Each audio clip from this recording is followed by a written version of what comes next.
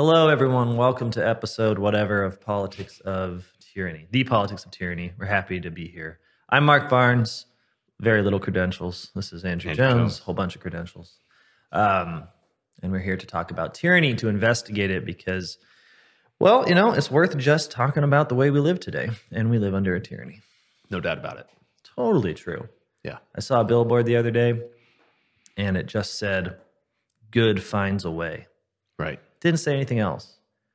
What insane world do people spend money to tell other people that good finds a way? Right. That's what it means to live under a tyranny, because I think we get confused sometimes. Well, it must just be that like bad things happen to us and we have to do what big, strong people want. What about that weird billboard that's around town that's like the healing power of human kindness? That's tyranny, man. That one is weird. That is creepy and weird. Yeah. And because what we talked about last time is what it's doing is it's basically just saying like the world comes from above, from power that can afford these things. Yeah. And you receive it. Right. And actually the content doesn't matter because you're not being treated as a person who can actually converse with these billboards. You're just a receptacle. Right. People love that, man. People love being receptacles for It's easy. It's an easier life. I think there's a rebellion in sort of being stirred up in us in doing these podcasts. What I'd like to do at some point is a good episode on rebellion. Sure. Because I think you want to be on that side. Yeah. The Rebel Alliance. Yeah. You don't want to be on the Death Star. Yeah. It's funny because the only way tyrants can operate within our particular regime is to constantly tell stories like Star Wars. Right. Right. And then we just are somehow supposed to presume that somehow the real rebels are in fact the ones in power now. You know how funny that is. I mean, I listen to NPR and stuff frequently. Oh, I love NPR. And these people who couldn't possibly be more establishment, like couldn't possibly be more square. They hit every... like just the lamest squares possible. Think that they're rebels. Oh, yeah. They think that they're like hippies, like revolutionaries or something. No. It's like, no, guys, it couldn't be more lame. Yeah. Yeah, they're like, and that's why resistance to the Trump presidency is required. Sponsored by automated 401ks for all of your family members. It's just unbelievable. Yeah. But that's just what tyranny is. I mean, we've discussed at the beginning that it has to mask itself. Right. It can't even be present to itself because it's repulsive to rule for private gain or to be someone's lackey. Right? We hate that. Right. So when we're doing it, we tell lies to ourselves, to our children. Sure. And the thing is, I think rebellion is the proper attitude of the Christian within a tyranny. And I think that this idea gets a bad rap because, rebellion is sort of, messy sometimes. Yeah. And it's been totally co-opted. So like rebellion just means something like not caring what your dad says. Like it has a sort of infantile... some sort of adolescent foolishness. Mm-hmm. Yeah, right. But I think about this in relation to the Bible especially because, one of the things that our country has experienced, a particular tyranny in our country, was actual slavery. Mm-hmm. And one of the things that incited rebellion in actual slaves here in the US of A was the Bible. Right. Reading of the Exodus story was profoundly helpful to inciting rebellion. And it's funny because slave owners then had a certain theology where they promised, it's not about actual slavery. It's not about actual tyranny.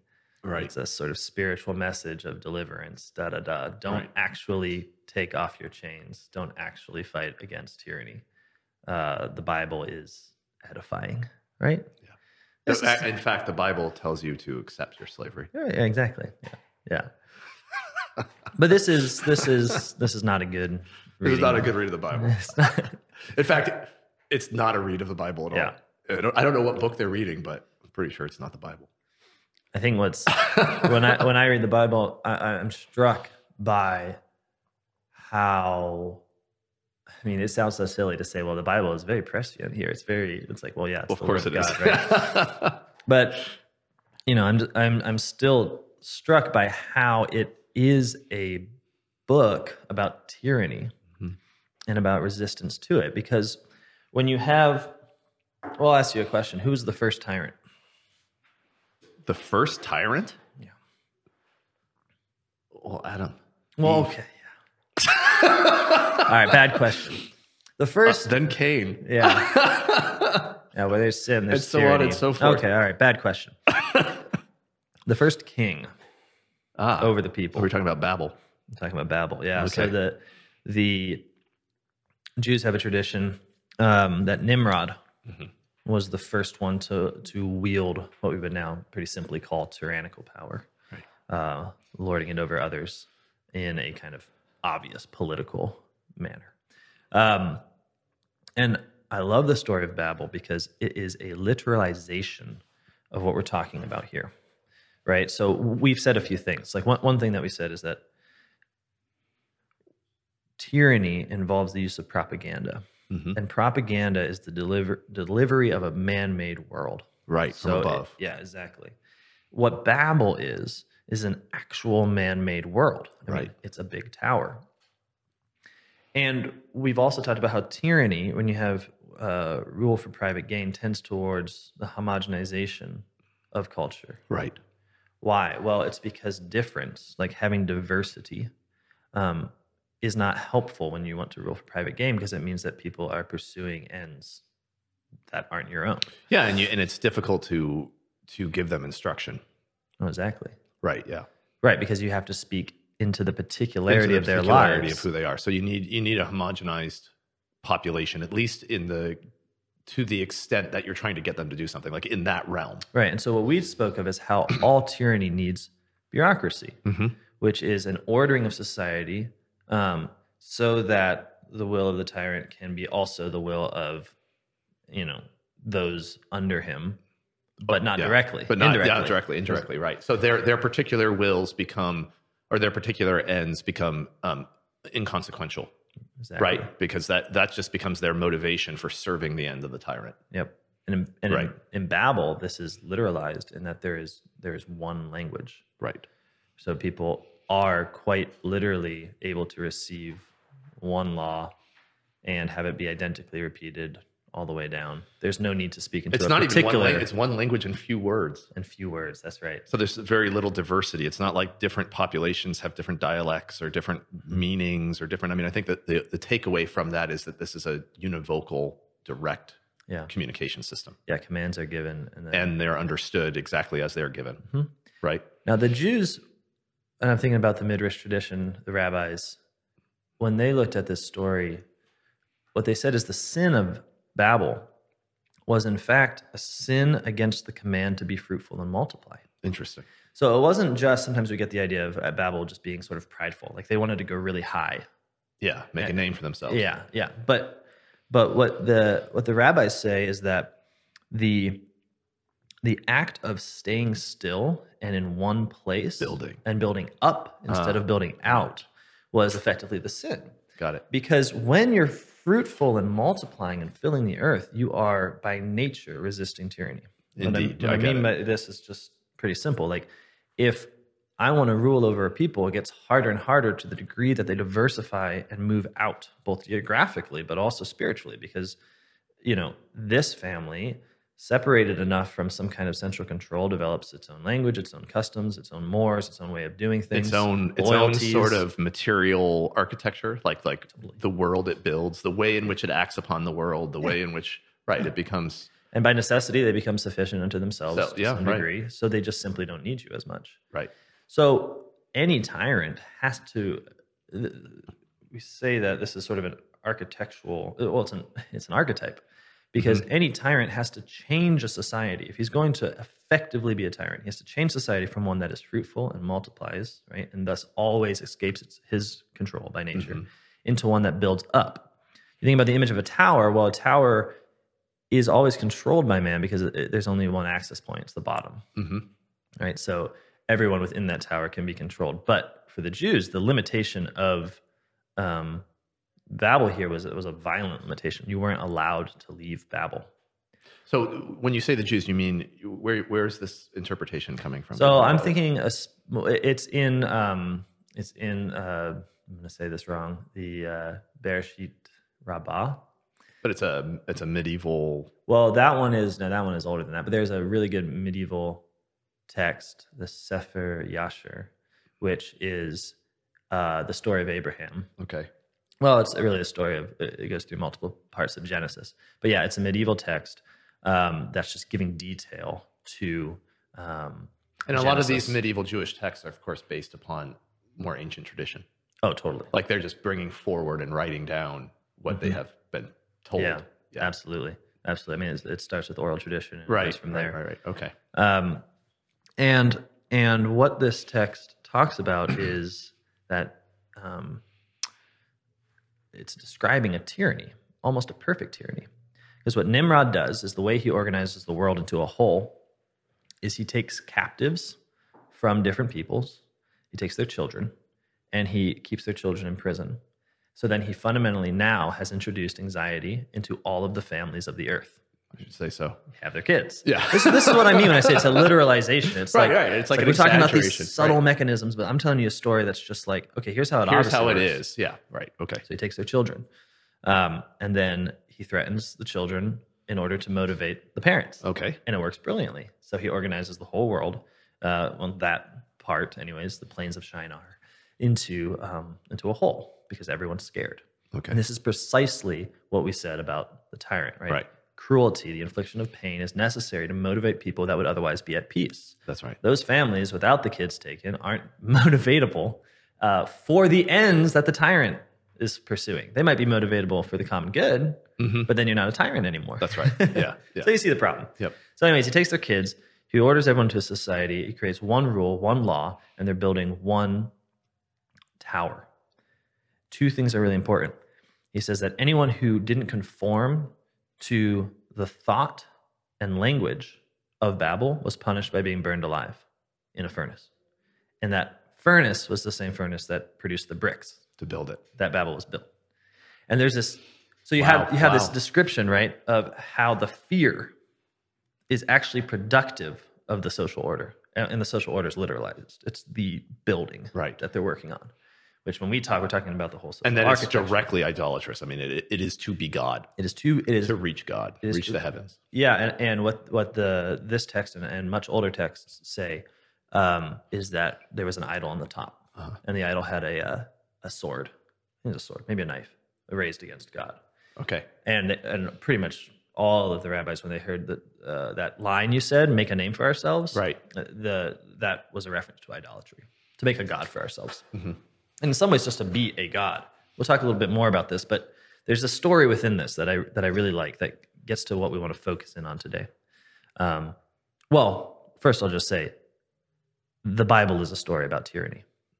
So this is right at the beginning. It describes the most archetypical perfect tyranny. A king, a man-made world, a society you can't live, a regime of propaganda, right? A homogenization of culture. And then it adds this. When they're building the tower, there's a story that's told that the sin that kind of cried out to heaven and had God come down to be over against Babel was that when people would fall off of the tower, no one would weep. But when a brick would fall that they were using, everyone would weep. Because it meant they had to go down. Yeah. Okay, so what does that mean? I mean, obviously that sounds like bad people, right? But is that all? Is all that's being said here? Is it just like, oh, Babel's full of bad people? Well, yeah, but the way they're being bad is by a reduction, right, of the particular person. That is reduced, and what's elevated is the society itself, or rather, the man-made world itself. Right. So the person becomes nothing other than an individual. Right. As that individual is a component of this man-made entity. Exactly. Like they literally become like the bricks. That's the point of the story. Yeah, they're less important than the bricks. Right. Because they're more easily replaced. Right. I mean, they're just less value. Right. So that is the world that tyranny ultimately builds. Yeah, that's what they're after. Now, what happens in the story is really fascinating because God comes down, he looks at this sinful attempt at self-sufficiency, and And he punishes Babel, but he punishes it precisely by achieving, through the punishment, what was supposed to be achieved by being fruitful and multiplying, right? So if the sin was to stay in one place, to not leave. Oh, and by the way, we should consider that obviously there's population control written into Babel, right? Because there's actual sacrifice of human beings happening regularly to keep the furnace burning. So you're actually limiting population in order to have a mass that can be coherently governed and kept under one language. So it's something we should probably talk about too. I mean, I mean, human sacrifice is a whole other issue. It's not only population control, but it's also about the creation of that kind of total anxiety. Yeah. Right. Okay. Right. Man, that's a whole nother bit. That's a whole nother thing. But so God spreads people out by achieving the kind of diversity that would have been achieved by us living out our normal sexual difference, its movement across the lands, and our separation from each other, right? So he disperses the people into the nations. Disperses the people by way of dispersing their languages. Right. So he creates the difference of culture in them. He creates the difference of worlds like that. So now the story from the Midrash goes that, one person would say, hand me a brick, and the other person would hand him the wrong thing, and they would fight. And then because they fought, they would separate because no one could understand each other anymore. But so when you read it at first, you're this whole like, okay, he changes their languages. You're just like, okay, I see how that would be confusing on a job site. But that's not the point, right? The point is that what you're creating is what was supposed to happen. Like mankind is not supposed to be able to be governed in this univocal manner where no one needs to bow to the particularities and differences of the other, where there's no need for humility because one command can be given, build the tower, and it can be obeyed in a univocal, unilateral, homogeneous manner. Although it is like often when God acts in salvation history, it works towards similar ends, but in a remedial way. Sure. Right? Because the nations are dispersed with languages that they can't communicate with each other, right? Or they're. I mean, that's the impression you get, isn't it? Yes, These are basically sealed off from each other. And I think that the organic or the natural dispersion of the human race would have been different than that. Oh yeah, like we would have become very heterogeneous and diverse, but in a way in which the borderlands, would have been places of mediation and communication, and we all would have been speaking versions of the truth. Right. Translation would have been possible. Right, and this is actually a big part of the story too. Abram is a citizen of Babel. But he is speaking the original language of Adam, Hebrew, which is a language of great power. So there is this through line where God calls Abram out of Babel, even as he disperses the nations, but there's something different happening in both cases. Because when you look at the nations, now they're at war. Right. So they're defined by conflict. Right. And this is sort of like a prophylactic effort on the part of God, in the sense of he's not like just creating people that are suddenly good. Okay, you did it wrong, but I'm just going to make you fruitful and multiply. That's like remedial, almost punitive. Totally remedial, because now what you have, and this is good of him, right? Because he doesn't just get rid of our freedom. He doesn't just take away or like our habits. We deserve it. Yeah, like we. But what he does is he creates the conditions whereby now tyrants are in competition with each other. So what's happening is not what's happening is there's a lot of people trying to build Babels. Right. But that's a conflict, right? Because not everyone can be the whole world. Right. So if one king gets too strong, the neighboring 4 or 5 team up and put him back in his place. It's exactly what you see as the Bible goes forward. And that's history, yeah. Right. But this is really crucial because all of these nations have gods. And if we look at Babel, what we see is that the original attempt was actually a kind of monotheism with a man, Nimrod, a particular tyrant, at its head. So he was the god. or at least the priest of the god. Well, polytheism is usually described, as I've heard it, as this sort of natural thing that man does because he's ignorant or he has to have some kind of cool explanation for the weather. So he makes a bunch of gods, which has never struck me as plausible. No. I don't know. You think about children. Like, I've never seen a children come up with gods to describe the weather, even outside of not the point.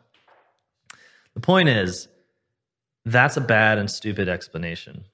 And what you see in the Bible is an alternative one. Rather, man is, if you're going to say by nature orientated towards anything, I'd rather say by sin orientated towards trying to be like God. Right. Every tyrant, in a sense, is positing himself as the God. The world comes from me. The language comes from me. The source of order. Yes, exactly. And that's obviously Babel. Mm-hmm. But now you have everybody trying to be Babel, so you've got multiple gods. So polytheism is better understood as a remedial gift in the sense of it's a check upon unleashed idolatrous monotheism, namely that man will be like God. It actually, I see what you're saying, and I think that's an important point, a powerful idea, because what happens in the nations, in this diversity of the nations, is that you may think your God is the best and that you're devoted to him, but you're aware that the guy next door also has a God. Also has a God, yeah.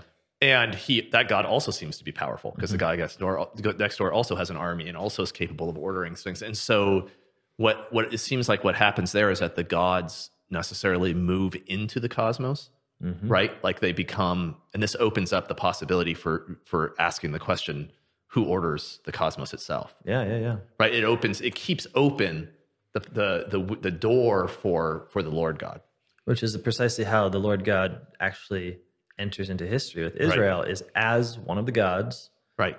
I will be your God. Right. Another God. You will be my people. I will be your God. And at first, the whole excitement about Yahweh is just that he can destroy all the other gods. He's the most powerful guy around, yeah. And it is a further development to then say he is the only God. Right. Yeah. It's marvelous. So you can see that tyranny is idolatry in some manner, because that desire to rule for private gain terminates in the desire to be like God, to deliver a world that comes from you below and to receive nothing. Okay. So Abraham goes out as a nation that is maintaining the command to be fruitful and multiply. And you see this immediately, that instead of doing the tyrannical thing, he does something very different. So for instance, when Lot and Abraham come into conflict, which is precisely the opportunity that conflict. Oh, sorry, I should explain it. Lot and Abraham come into conflict because they're herdsmen, the people working their lands. They're multiplying. There's a lot of sheep. They are coming up on each other's borders. They're getting in each other's business. So scarcity. Yeah, scarcity. They're experiencing. We don't have enough resources. Right. Somebody get Malthus to describe this first. Well, what do? Well, they, instead of using that opportunity for the production of fear and anxiety by which Abraham can say, okay, we're having these conflicts. Well, you're going to have to do X in order for me to do Y. And you start using the fear in order to gain. Right. Abraham does something that maybe was just new on the face of the earth. He says, all the world is before us. You pick which land you want, and I'll pick my land. Lot is his younger cousin, I'm pretty sure. He has no natural authority. He's not the one that should be making the choice of land. It's a real act of humility on Abraham's part. It's a gift. And in fact, Lot chooses the best land. It says in the Bible that it was like unto the land of Eden, whereas Abraham becomes a wanderer. Well, right in that instance, you can kind of see that Abraham is carrying the social order of Eden. Yeah, and what it would entail. It is a directly non-tyrannical act of authority. Directly. So he takes the original language, he takes the original peace, he takes the original command to be fruitful and multiply, and that's a really good instance of him actually obeying it. Like, people spread out, they get diversified, and conflict is resolved through humility and gift giving. Right. Well, I just think it's marvelous, because that's a story of of not being a tyrant. And then, I mean, I don't want to describe the whole Bible for you in particular, but I'll describe just the next part. Okay. Because what then happens is really fascinating. You have all these nations that are now at war, and then you have this one thing called well, really at this point, it's just the family of Abraham. That's called to be under the living God. That's called to continue the peace of Eden. That's called to basically be monotheism within a remedial polytheism. It's always prevented from tyranny, this particular family. And it really is a family. That's the other thing. Right. The other nations are organized according to the kind of violence done to them. Well, these people all speak this language. These people all speak this language. Their unity is war, right? Like, why are they this group and not that group, right? It's not because of a common peace, first and foremost. The actual war, the enmity, the negation, the attempt to build up a god, which runs into the border of this person's attempt to build a god, actually defines the borders of this particular people. Right. Whereas with Abraham, what you're talking about is the family that God made continuing, right? Which is what you can see even the fact of them continuing the original language from Eden, I think shows this. Okay, well, in this war, you see that the nations start to deal with people as Babel did, as a mass. So they're not really changing their ways. One of the stories where I think this is really clear is it's a battle between kings. And if you read the story, and it's actually happening in the plains of Shinar, the same place where Babel was built. So like biblically, like conceptually, it's all still part of Babel in some way. But now it's, instead of the one king Nimrod, it's like 5 or 6 kings that are making alliances and fighting against each other. And actually Nimrod is involved in the fight, for what it's worth. Say the Jews. So say the Jews. Okay. And Augustine, but whatever. Point is, so if you read the text, you get this weird image of like kings just fighting each other on their own, because it literally says like there were 4 kings against 5, and then the king of Sodom did this against this king, and then the kings ran away and fell in a pit. And there's literally no mention of an army. Abraham enters into this battle to rescue his cousin Lot, and it names his army. It explicitly says what he did, and it says the very number. He like went and got 367. I forget the actual number. Right. It has high significance, so I'm really sorry to all the Hebrew mystics here for ruining this moment. But he gets a particular number, and he goes out of the way to say it. He musters them. He tells them the problem, and they go and they fight the kings. They win against the kings, and then Abraham has this famous line where the king of Sodom then tries to give him property. And he says, no, I will never have the king of Sodom be able to say, I have made Abraham rich. So he fundamentally separates himself from this form of kingship, from the mode of the nations, and says, it won't touch me. So it's a beautiful story in its own right. But what's always fascinating me is the fact that when you produce people as a mass, when you make them the bricks, it's not just like something you can do to have like a homogenous population that you can easily advertise to, though it is that. But it also is the ability for smaller units of power to act in the name of everyone. I think about the Egyptian victory monuments. They would often show the pharaoh just like destroying the Hittites on his own. Like big one-man pharaoh with his club smashes all the Hittites. Yeah. They're fun to watch. I mean, they're fun to look at. Well, they're not that fun to look at. Briefly, they can be fun to look at. Interesting. Anyway. Yeah. But there seems to be this connection between tyranny and the production of a mass of people as opposed to a particular people. And the moment that you have this idea that, well, it's not so much a king that's fighting, it's this guy and that guy and these guys, and they all had to be coordinated to do it, which that must be what's actually happening. That's the only way. That's the only way an army can really be. But the problem. But once those people are dissolved into a mass, you can actually speak of them as singular in some way. And it seems to me that the whole effort of polytheism, as opposed to what Abraham's family and ultimately the nation of Israel was doing, is this distinction between the production of a mass of people that can be all subsumed under a tyrant who can act as if he alone acts whenever the army acts, to a kind of social order in which that's simply not possible. So maybe it would be helpful if you could explain from the Bible. I don't mean to put you on the spot, but we'll see.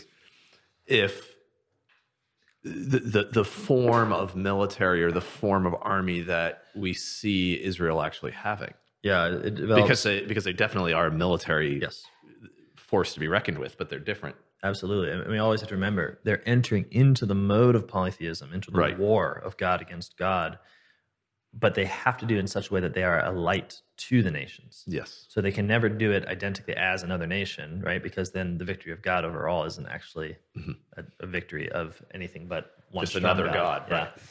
Right. So there's so many ways to approach this. The first thing is that Israel receives a law, and that law modifies the way they can treat groups of people, the way rulers can treat groups of people. We already talked about this a little bit with Moses, but in a really explicit way, it bans census taking. Right. So you quite literally can't. Sort of a bizarre, idiosyncratic thing in the Old Testament, but it's really not. Yeah. Is what you're saying. It makes total sense. Right. I mean, one way you could describe the polytheistic warring nations is that they are a people whose rulers treat their populations as numbers. Yep. Which literally means counted people, census. Like bricks. Yeah. Israelites are banned from doing that. They have a complex thing that you can do if you want to take a census where each man has to make an offering for his life to the temple. I won't go too far into detail in this, but the insinuation is that to be counted as a number is almost like a death, and you need to be, and not just a death, but a certain like giving yourself over to the king, the ruler, and that you need to be purchased back for God. And so a certain amount is given. Okay. So that sounds like a compromise of some sort. It's some compromise, but then you read like in Chronicles, David tries to take a census of a people, and God just like, I mean, he gets to choose between like plague or being. Well, and it's directly referred to as a temptation of the devil himself. Yeah, temptation of the devil. I mean, the devil wants you to take a census. Yeah, absolutely. So, like, even if there is a way out, in some respects, like the thrust is that you don't count people, and there's a Hebrew tradition that no blessing accrues wherever there is counting. And the reasoning there is that you really can't count persons. Right. Which might seem, and there's a part of the Bible that really shows this, because Abraham's supposed to be different. He's fruitful and multiplying. The other nations are trying to have sovereign control over, a warring population. God takes Abraham and he says, go out and try to count the stars. Right. And he says, if you can count them, so that's how your children will be. Now, as a child, I always got this verse wrong, because what I thought it meant was that there will be as many Israelites. As many, as there are whatever stars. Number you came up with, that's how it would be. Sort of similar to the sands of the seashore. Yeah, if you could count them. Typical tyrannical thinking on my part. That is totally tyrannical thinking, yeah. It's not the case. The point is that he can't count them. It's uncountable. He doesn't sit there being like, I guess I'm going to get somewhere over 600. There's practically infinite number of people. No, the point is that it is impossible to count stars. If you counted persons, it would just be 1, 1, 1, right. 1, 1. Right. You'd never get to 2. And when we try to make examples of that, having great numbers that are uncountable is a really good way of conceptualizing it. It's not the case that, there are technically 17 billion people. Right. No, the point is that the relation to the person is one of uncountability. It's one of the best ways we can know people as people is by like shuddering to think of them as simply a repeatable unit that can be represented by a number. Yeah. Which is why when the rabbis then talk about this verse and they say, what did he mean when he said that they will be like the stars? They turn to another verse in the Psalms where David says of God that you call each star by its name. Right. I remember. And this is used to explain a passage in Exodus where it's just listing the tribes of Israel by name. And it's saying, well, these are the stars of heaven. So for them, it's all fulfilled. The stars of heaven are known by name. God's the only one that can count the stars precisely because he knows He's the only name. one capable of knowing every person. Right. And so the Israelites are like the stars because they are named right by God. And they're known by name.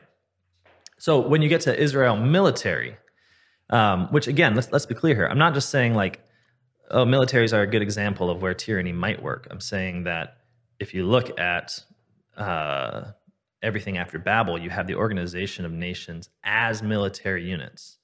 Like the creation of a command structure is what tyranny needs. Right. It's not the case that you can be like, oh, maybe we can have a bureaucracy versus a military. No, bureaucracy is a kind of military organization of society. Okay. So when you look at the military structuring of Israel, it gets really weird. So they can't be counted, right? And then they have this ritual whenever they go into battle where the tribes are understood as families. Right. They're called out as families, right? Mm-hmm. Okay. So Reuben, Dan, Gad. Right. And then the families within the tribes. Yes. And so they're called by name and they're mustered. That is, when there's a conflict, the tribes are called. Mm-hmm. Now, this is itself something different because the point here is that there's not a pre-existing command structure. Right. The military is not the society. It's a response. Mm-hmm. But it's always a response to these families, or it's a response of families as families. So they come together in order to meet a clear and present danger, or whatever it is. And then once they come together... Which means it's voluntary, by the way. Yes, it is voluntary. Well, I mean, it must be, because you would have to have a pre-existing military in order to compel conscripts. Okay. Right, exactly. But this is the point. Like in a non-tyrannical society, the person is not treated in such a way that he is fundamentally always available to the command. Right. The point is that if there is going to be command, if there's the necessity of a higher sort of operating on the lower, then it has to address itself to the lower. Yes, as an authority, which is then met by an obedience. That's free. And one of the big obvious signs of this is that there's often disobedience. Right. So like Benjamin doesn't show up, right. And then everyone gets mad and they fight as families. Mm-hmm. And, it's pathetic and there's squabbling in it. But the point is that it is not tyranny, and that's by law. So God has deliberately created a nation under a particular law that prevents it from being a kind of permanentized military structure. I mean, when you get to Samuel and he's describing what it's like to live under a tyrant as opposed to what Israel's used to, he describes a military society. He says, this is a prophecy of a tyrant. We want a king like the nations to go before us and fight our battles, which is just harkens back to what you were just talking about, how they mistakenly think the kings are the armies. Right. And Samuel says, okay, you want a king like the other nations? This is what the king is like. He's going to organize you into a military. So you're going to have some of your sons running before the chariots. Some are going to build the chariots. Your daughters will serve as perfumers, bakers, and whatever for the king. You're all slaves. But the point is you're a war machine and you're oriented, but you're always under that. That was the difference, because otherwise it would have been weird for Samuel to say if they were just if he was simply saying like, you will have to organize in this certain way. It's like, well, yeah, we do that. Right. But the point is that this will be life. Mm-hmm. And that's really important, because one of the ways you could describe tyranny is the permanentization of the conditions of war. Right. War really becomes, and this is just what it means to abandon peace in some way, which we're saying is the alternative. So it's not that. But you look at the other strange thing with the Israeli military is that when they are mustered by families and people obey or disobey and come together, the commanders are set then and there. So what I mean is, it again is showing that there's not this existing command structure. It's like, well, it's not like the generals of Reuben show up or something. Mm-hmm. It's like commanders are put over the people for the sake of battle. But this only happens after everyone who is afraid is told to go home. So it says, "Are you scared?" I'm being very literal here. It's in Deuteronomy. The priest comes out and is like, "Is anybody afraid?" "I'm afraid." "Go home." And they do. There's other things too. Has anyone just been married? Okay, you go home. Has anyone just planted a field? You go home. Deliberately shrinking the mass. This is like the most insanely stupid military thing to do if you are just trying to be a successful military, I would imagine. But it's eliminating anyone who's motivated by an ulterior motive, right? Like if you're afraid, why are you there? Mm-hmm. Right? If you're the only reason you could fight under this law is for love. Right. That's what I'm getting at. It's saying this is a force that is motivated by the good of the common good, not by fear. Right. Exactly. Right. It's not the case. I mean, people have discussed this and said things that are maybe a little more didactic and been like, yeah, well, you don't want the fearful people because if they run away, other people might also run away and things like that. That's true, but it's true within yeah, it is true that the Israelites are actually creating a crazy effective fighting force. Well, that's one aspect of this, right? Is that when we talk about a just society as opposed to a tyrannical one, at some point we're going to get to the point where we say a just society is actually more powerful. Way more powerful. But it can win wars more easily and with less resources. Which is what you see in the Old Testament over and over again. That's what you see. Yeah, absolutely. Like when they are faithful, yes, they win. Yes. Even though they have overwhelming opposition. And when they win, they are often using the tyrannical structure that they're fighting against itself. Against itself. Because the assumption of a tyrannical society is the opposite of the Israelite. No one's fighting for love. Everyone's fighting for fear. Right. And who do they fear? Well, ultimately, there has to be some central figure because the command structure is already in place. They fear the king and his proxies. Right. So just kill them. Yeah. And if you look at Israelite military tactics, if you want to call it that, you see this again and again. Just cut off the head of the snake. And then what happens? Well, the Israelites are often described in this position of the armies are just fleeing before them in some way, but it's usually the destruction of the thing that the tyrannical army is afraid of. Mm-hmm. But the point is with the Israelite army, if each person is motivated by love and all those who are motivated by fear are gone, and if they've all arrived as families to be a part of this thing larger than themselves. There is no head to cut off. There's no head to cut off. You could destroy a commander, but that commander's been set over the people an hour ago. You know what I mean? Yeah. Like there's obviously some tactical reasons to kill commanders, but the point is they're not fighting because they're scared. Right. They're not living because they're scared. The will of each individual is itself the will to fight, right? It's not Incredible. It's not as if they're all, it's not a bureaucracy. It's not as if they're all fighting to satisfy the will of their commander, but they have their own ends. That is the motivation for them fighting. And as soon as that centralized end is eliminated, the only rational thing to do is to flee. Right. And the way that the alternative is described for the Israelites in the Bible is that God is the head of the Israelite army. Right. Exactly. God is their king. But God, and it's either the Bible makes this point, or maybe I've been reading a lot of commentary, so I forget which. But somebody somewhere. I love that. Yeah. What difference does it make? Yeah. It's like when Paul is writing his letters and it says, as it says somewhere, I think. That's confidence. That's the Jewish tradition, man. That God is as present to the particular Israelite as to the whole, because that's God. Right. He loves each one. So when you fight for God, you're not talking about like a centralized commander that you all fear, and if somehow that goes away, you scatter. You're talking about one who guides you in your particularity. Right. Like the universal is present to the particular and to the group. It's great. I mean, it works. Right. I mean, think about the story of Judith, which I love. It's like it works so well. Like Judith is a distillation of Israelite military tactic. It's not, as some people think, this kind of like weird other story, like this one way that they won a battle this one time. No. It's the story of a woman, right? So like the epitome of not the soldier, right, going in and cutting off the head of one tyrant, and the victory being won as a result. But that's the way the Israelites work, because that's the way.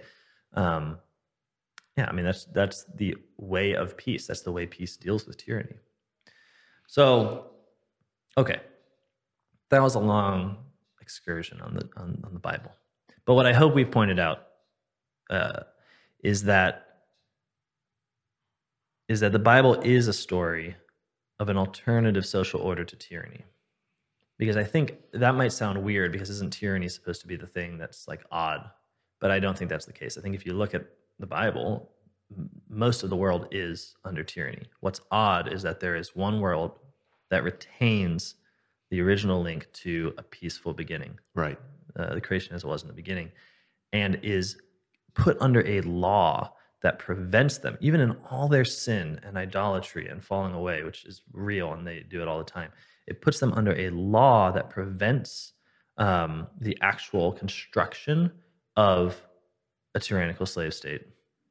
Yeah, and the irony in it is that that law comes from God as if he is their king. I mean, as if he's a king like the nations have. Yeah. Right? Like he gives them a law that comes externally to them. Right? They receive it. Right. But because it is from God himself and therefore for them and in complete congruency or harmony with the truth of the world itself, to obey that law is not to be a slave, but to be free, even though it is a law that comes from above, right? And this is because this is necessary, of course, because of their condition, right? Yeah. They are a fallen people. And so you have to lead them into their own freedom, right? So there's a beautiful sort of God imagery or of God sort of reaching down to them, right? And serving them as if he is their king and like humbling himself to the point where he could even be mistaken for a god, little g God, right? No, that's incredible. Which is such a blasphemy. But he makes that, he's willing to risk that. Yeah. You know? And what I think we need to then discuss how this is most immediately relevant to our tyranny and to what we might say are the mechanisms of tyranny that are constant. And I think what you can see revealed in this discussion of the military structuring of society is that scale is a mechanism used by tyrants. And what I mean by scale is very literal, like treating people in a large group does something. And that something that it does, which I want to investigate, is efficacious unto the tyrant's pursuit of rule for private gain.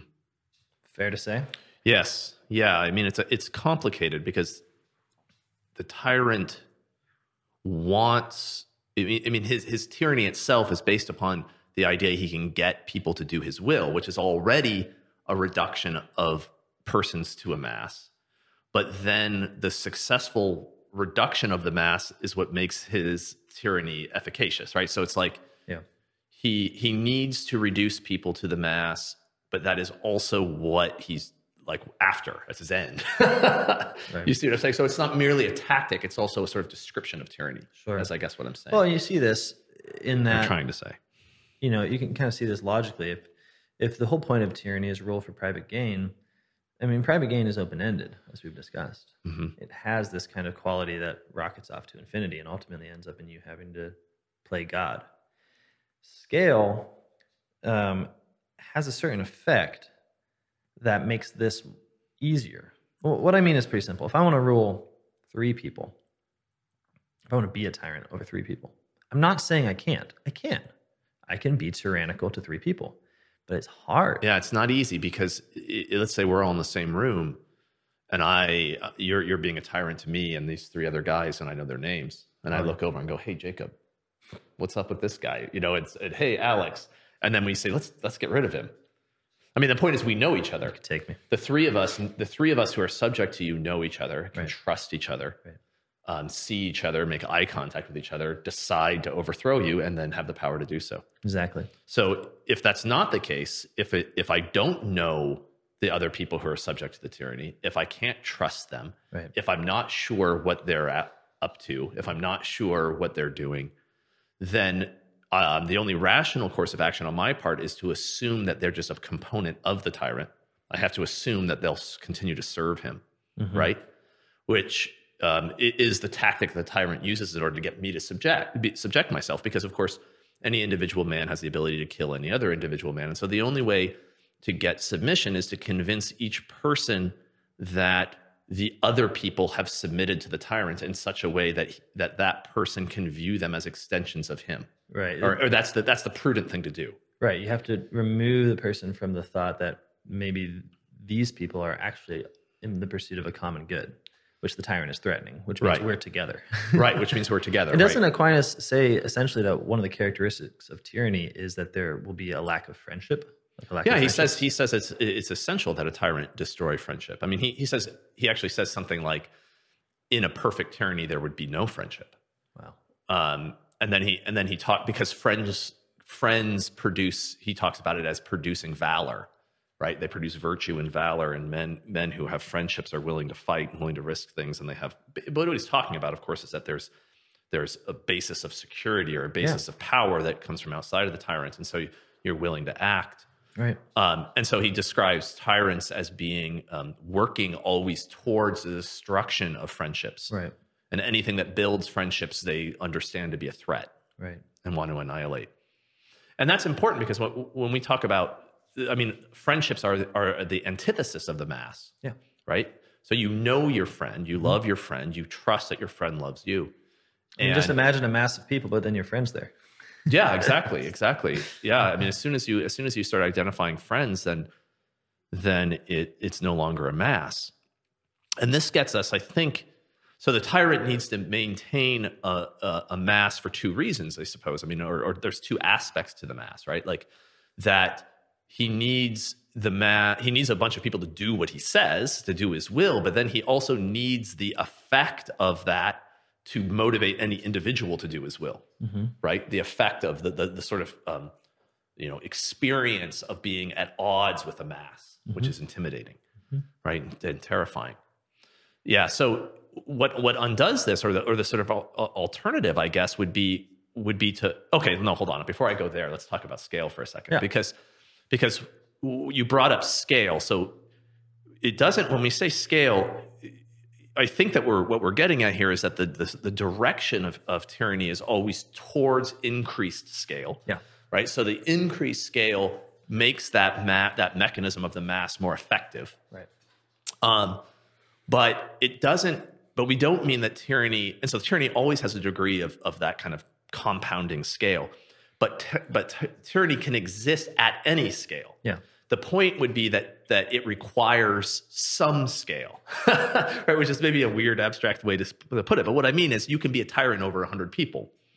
But the way to do it is to produce the effects of mass, right, of a mass society to the extent that you can over 100 people, which isn't very well. Right. And then over 1,000 people, over 100,000. But what you're always doing, what the tyrant's always doing, is positing himself as the top of this, right? So I'm the tyrant over this 100. It comes to me and nothing beyond, right? Or I'm the source of order over these people. That's what he has to try to convince them of, right? Yeah. So it's not that, because you do get this maybe a knee-jerk reaction to scale as such, especially among, I think, our type of thinkers, right? Like, like things just appear to be too big to really be humane or like be workable sometimes. Like there seems to be this sort of repulsion that comes with scale. But the point is not that like big things are bad and small things are good. And that's not the point. The point is one of the things that one of the ways you can attain, one of the ways you can treat a person like they are replaceable, right? Like they are atomized, without friends, and like they're incapable of rebellion for that very reason, is to consider them as a unit within a much greater number. So there's a certain, and for them to consider that too is the trick, and to start to live like numbers within a counted population. Right, and the idea would be that there's some sort of a stopping point. So you discussed this as being tyrannies are organized in a military fashion, and that is a good example because armies can be really small or really big, but the point is one army is not another army. Like they can fight each other, right? This army is a unit. That army is a unit, regardless of the size of it. And so when you look at the construction of tyrannies, what they need to do is destroy not only internal difference, right? So they want to homogenize internally, but then they're also divorcing the internal from anything external, right? So any bigger sources of order are being cut off as well, right? So it's both a homogenization internally and a cutoff of anything external. So what it's doing is picking a scale and then making that the order. Right. Okay, so and this is obvious in the construction of nation states in the modern period and stuff like that, where they're just directly doing this, homogenizing internally, fighting or shedding any sort of connection externally. Wow. Right. And so when you said it's not like big things are bad or good or little things are good, like that's not the critique here. The critique is that what's good is hierarchy, like properly ordered hierarchy, right? Like it's not like Israel was bad because it was big.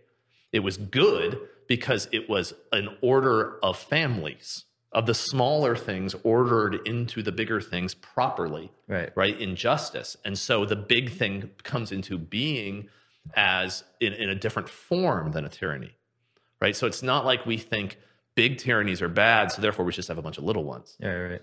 Like when we talk about the form of tyranny, that can operate at any level. So the form of justice is different. It's a different form.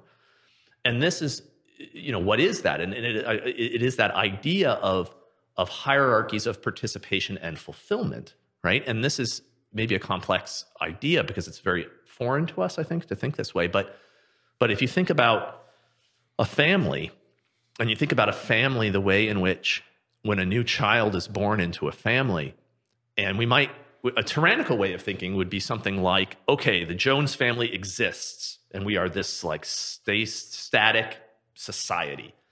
And then a new person is born, and then that person has to be initiated into our society and made one of the Joneses, right? So I think that's a tyrannical form, right? But the non-tyrannical form would be to understand that the raising of the new child into the family, the bringing of the new child into the family, is not only an adaptation of the child, but it is of the family. The family is now becoming the society that now includes that child intrinsically, right? Not an act of submission on his part or an act of conformity on his part, but rather the society itself, which is the family, is meeting him, loving him, bringing him in, and changing ourselves, right? In order to be a place, a home. That's what it means for something to be a home, right? It's when you say you feel at home someplace, it's not a place that you've submitted to. It's a place that has been formed by your presence, right? It's a place where you are an essential component to it.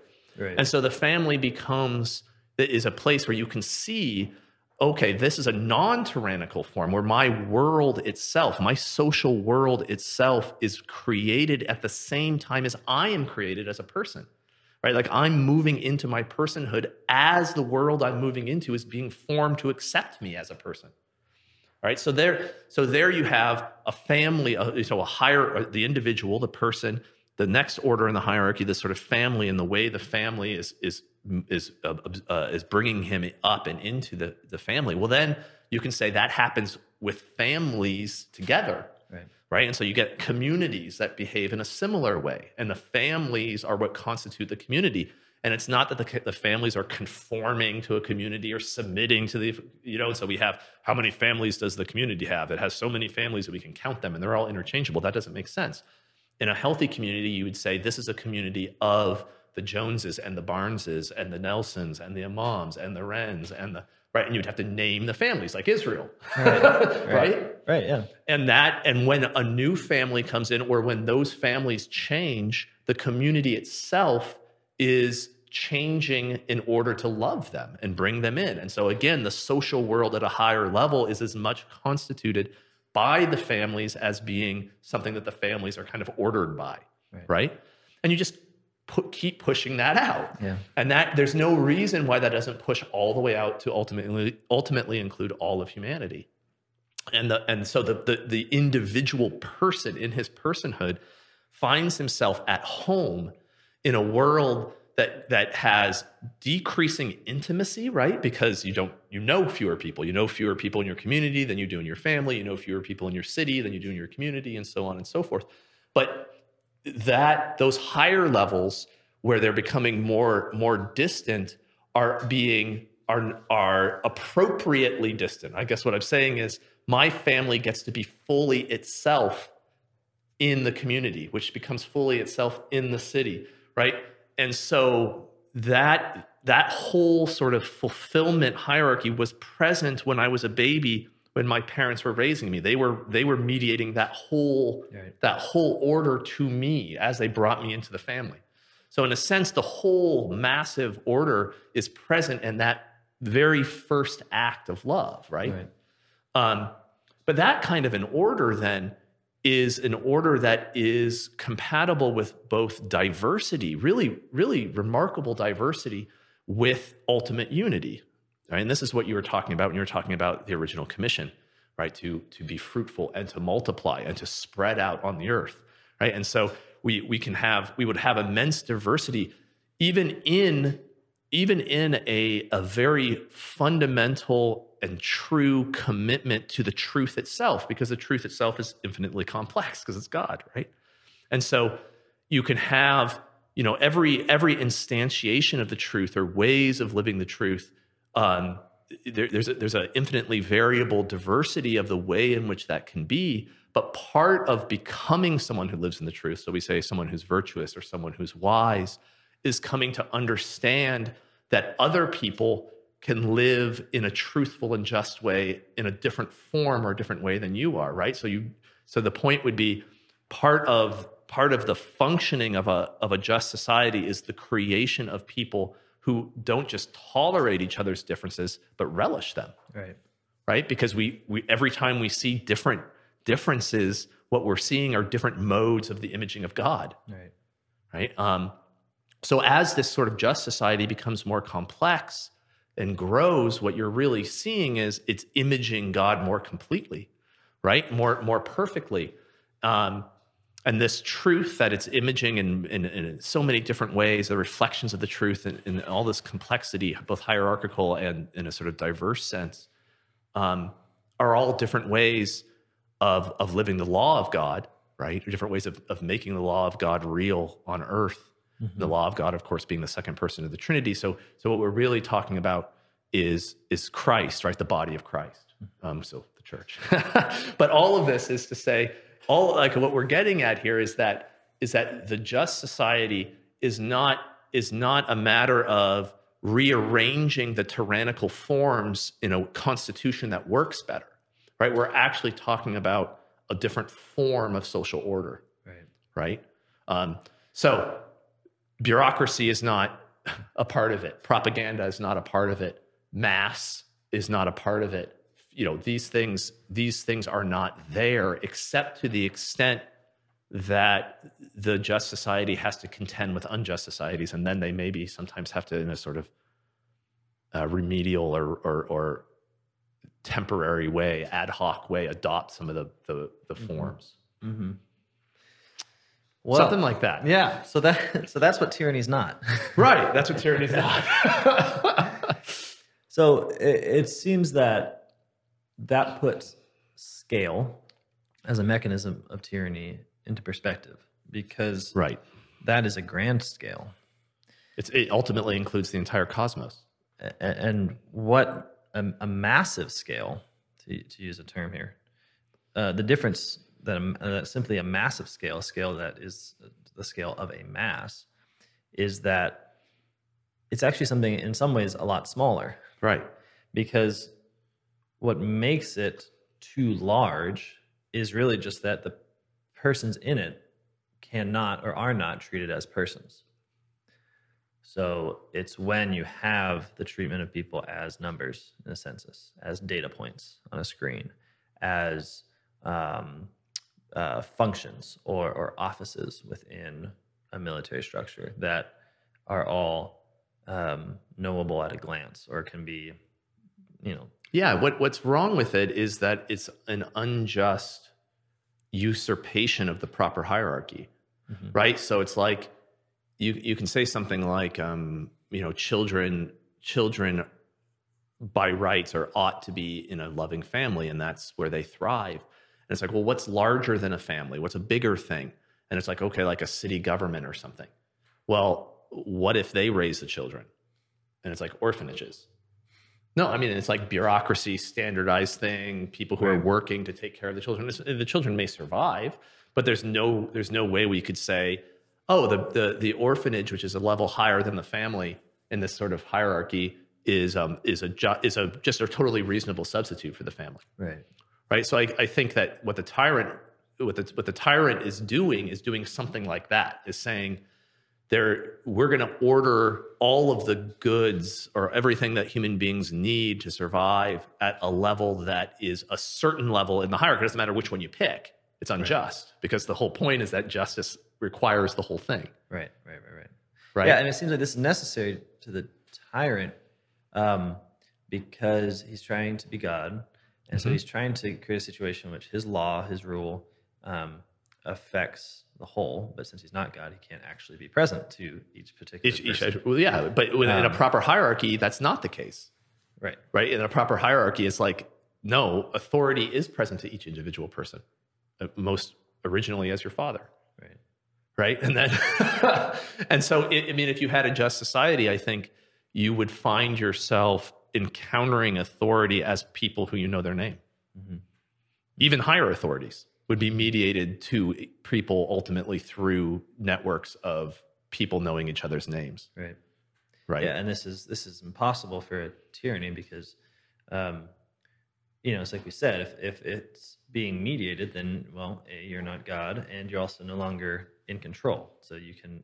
It completely precludes control, because an actual mediation requires that somebody is taking some sort of the way I like to think of it is some sort of a relative universal from above, some sort of a command from above, and then instantiating it to the particular situation of that which is below them, right? Just like how a father takes the moral law and then instructs his children in a particular form for them, right? And that's not a violation of the moral law. That's in fact the only way the moral law can be taught, right? But it is taught in a diverse way, and so a proper hierarchy would always work that way. So the people who are mediating higher authorities are exactly mediating them. They're not just a conduit. They're actually taking it and then recommitting or retransmitting it, re-articulating it for those people who are below them. It's passing through them as a person, right? The mediator. What that means is that the mediators, the whole hierarchy of mediation is capable of judging each other, right? Because we all have to be aimed at the end of the common good. We all have to be, in our maturity and in our wisdom, capable of prudential mediation of relative universals to relative particulars. And what that means is that we can look sideways, look up, look around, and judge based upon the truth. This person is behaving as a tyrant. This person's making a mistake. That's not what we're up to when someone tells you something who's wrong, right? And so again, it's this order of obedience rather than submission. It's like, I'm obedient to the authority because I love him and I trust him.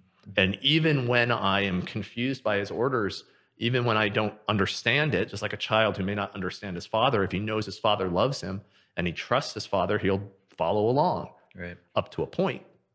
But there is a point where even the child says, I don't trust you anymore, right? I'm no longer, right? Like you've abused your authority. And so that sort of a hierarchy then has built into it. It's not some sort of constitutional notion of checks and balances. That's not the point at all. The whole point is that at every level in the hierarchy, human beings are acting as persons with authority on other persons in obedience. And what they're doing ultimately is mediating the truth of God and of the cosmos to those people. But everybody lives in the truth of the cosmos and of God, right? So our common sense or our experience of reality then is not something that we have to put in tension with the social order, but is a confirmation of the social order. Like anytime we experience a tension, there's something that doesn't fit, something that doesn't work, something that bothers us, that means something's gone wrong, and we are allowed to, within a just social order, we'd be allowed to evaluate the order based upon our understanding of what's true.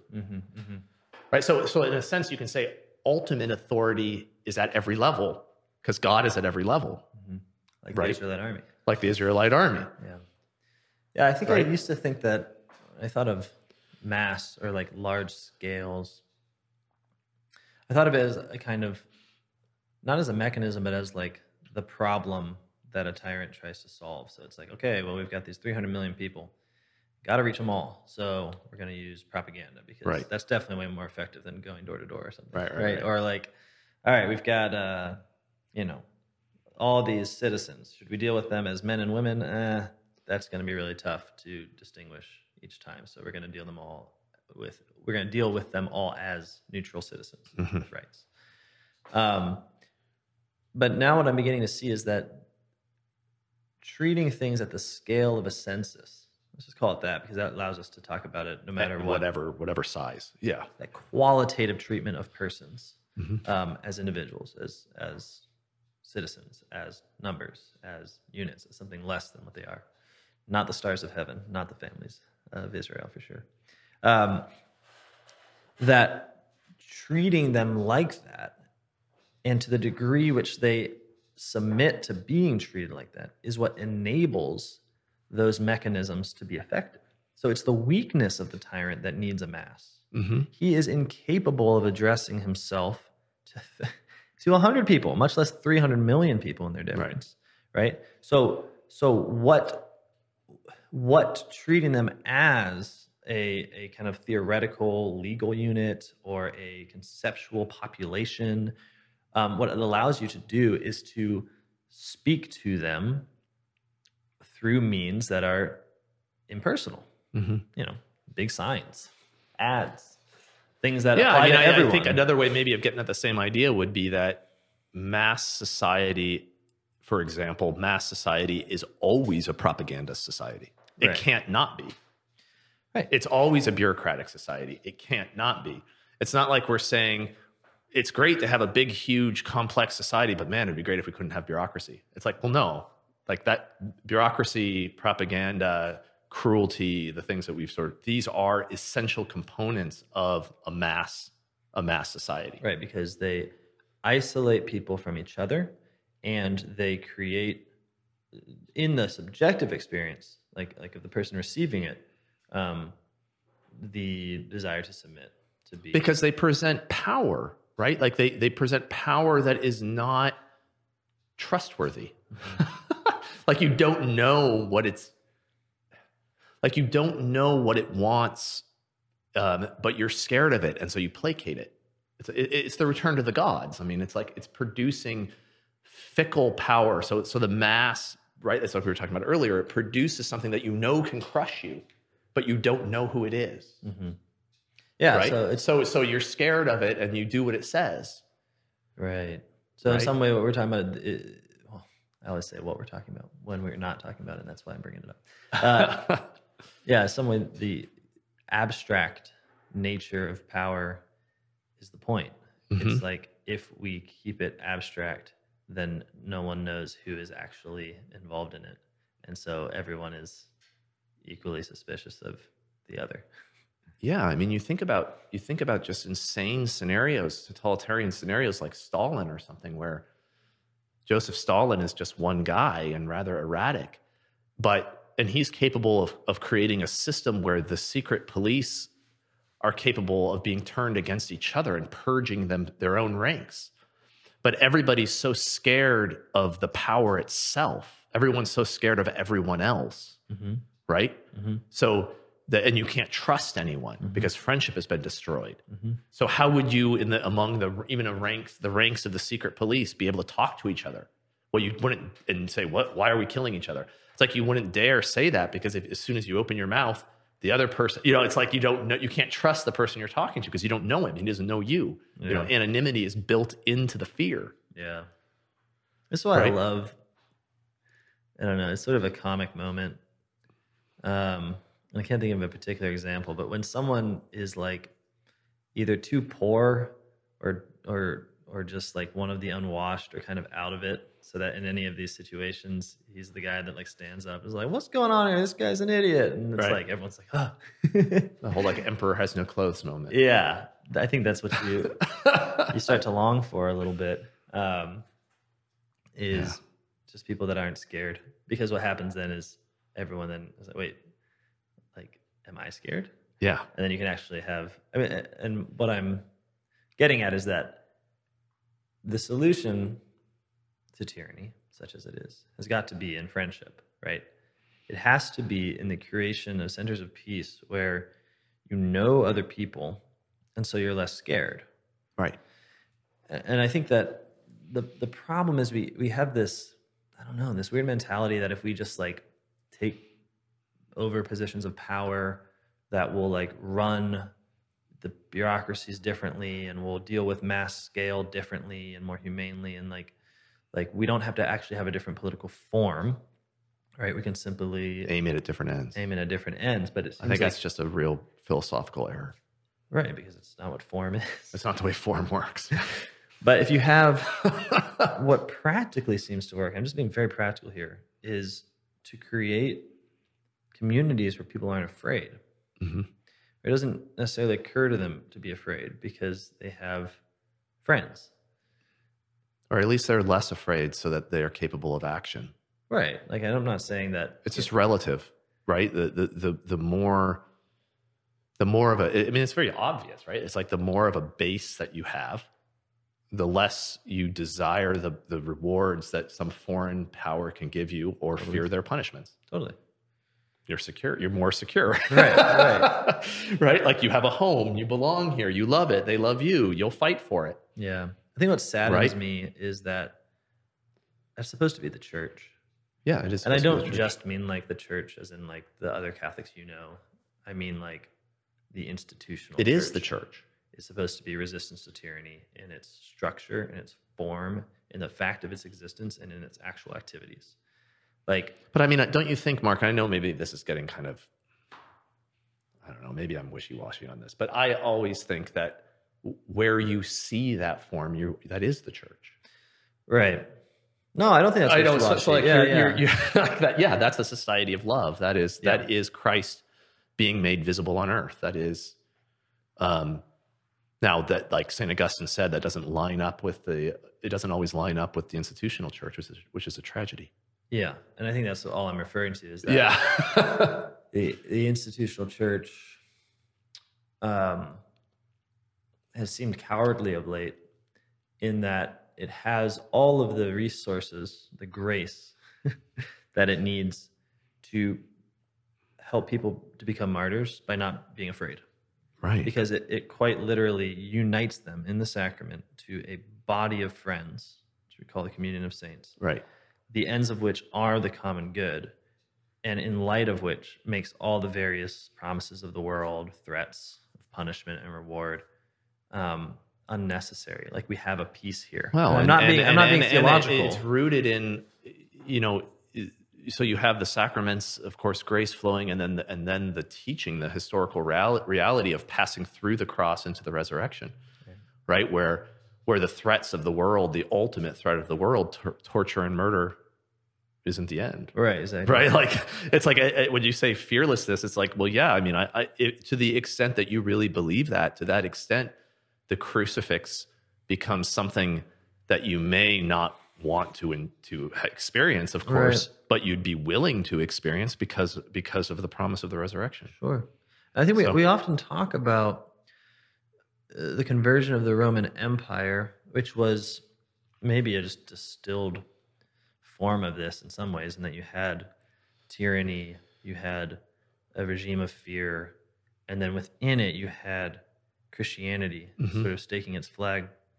And what you didn't see is a kind of purely spiritual offering of hope, which was obviously there. Like, not spiritual, but in the sense of like hope in the resurrection was real. But what that hope in the resurrection does is it allows people, because they're not scared of death, to not be scared of things beneath death. Right. Because they're not scared of torture, well, then they're not as scared of social ostracization. Because they're not scared of social ostracization, they're not as scared of like basic conflict. It creates a brave people. And what I'm getting at is that there wasn't this split between like the institutional church and then the church as like those moments of the society of love. No, the society of love was the church. And so, right. When they'll know you by your love. And when the actual church is like developing hospitals and building the first like ambulance services, like things that the pagan world is very novel to them, or like when they're not running away from plagues, but are taking care of both pagan and Christians during the decline of the Roman Empire, or just the fact of like they are actually building a society of support, like the fact that they have alms and the sharing of goods and food and communal meals and a life of subsistence that they're beginning to develop under rulers, under bishops. Right. Like this is the description of the creation of a world in which people are always treated as persons. It's like that was the world I was trying to describe earlier when I gave that big discussion of the hierarchy. Yeah, it's the church, and it resists. The church is hierarchical. Yeah, and it resists tyranny because of what it is.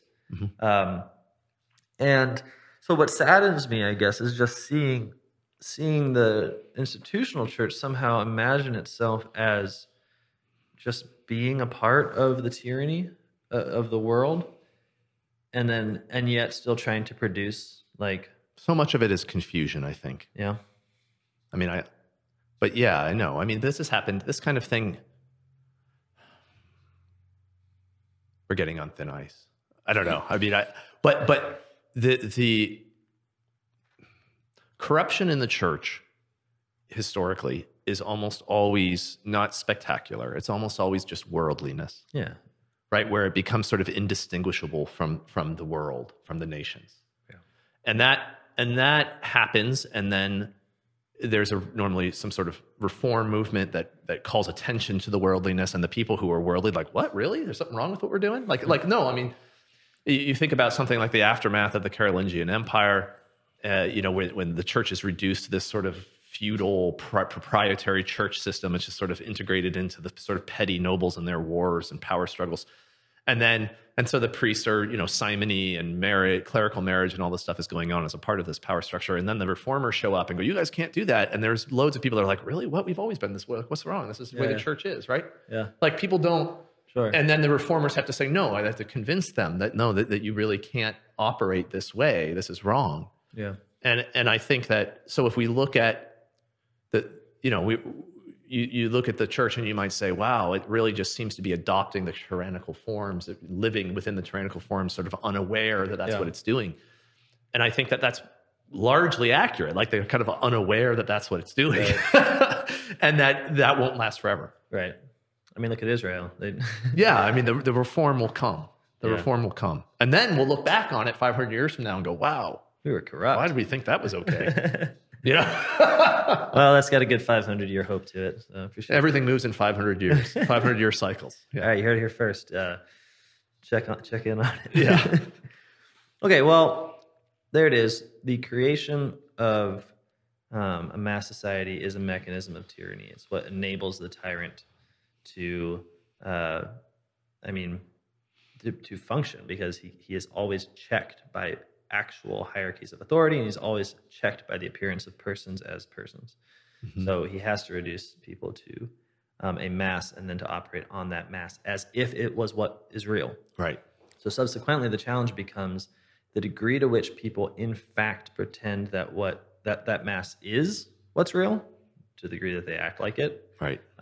They agree that they act like citizens with identical rights and like repeatable instances of humans or something like, right. Which we do this a lot. Yeah. The degree to which they do is the degree to which the tyranny is successful. It's seamless. Right. And then the degree to which they experience it as violence is the degree to which the tyranny has not yet succeeded. That's right. So you have that kind of just awesome knee-jerk response of like, hey, you're not treating me like a person. You're treating me like a number. Right. You're treating me. And I don't think that might be something we have to get in later because we've been going on a bit here. Yeah. I think it's probably well. So there you go. Treat people like persons. There you go. That's the solution. All right. We'll talk next time, maybe in more detail about some of these things. But we really appreciate you being here. Thanks. And we'll see you next time.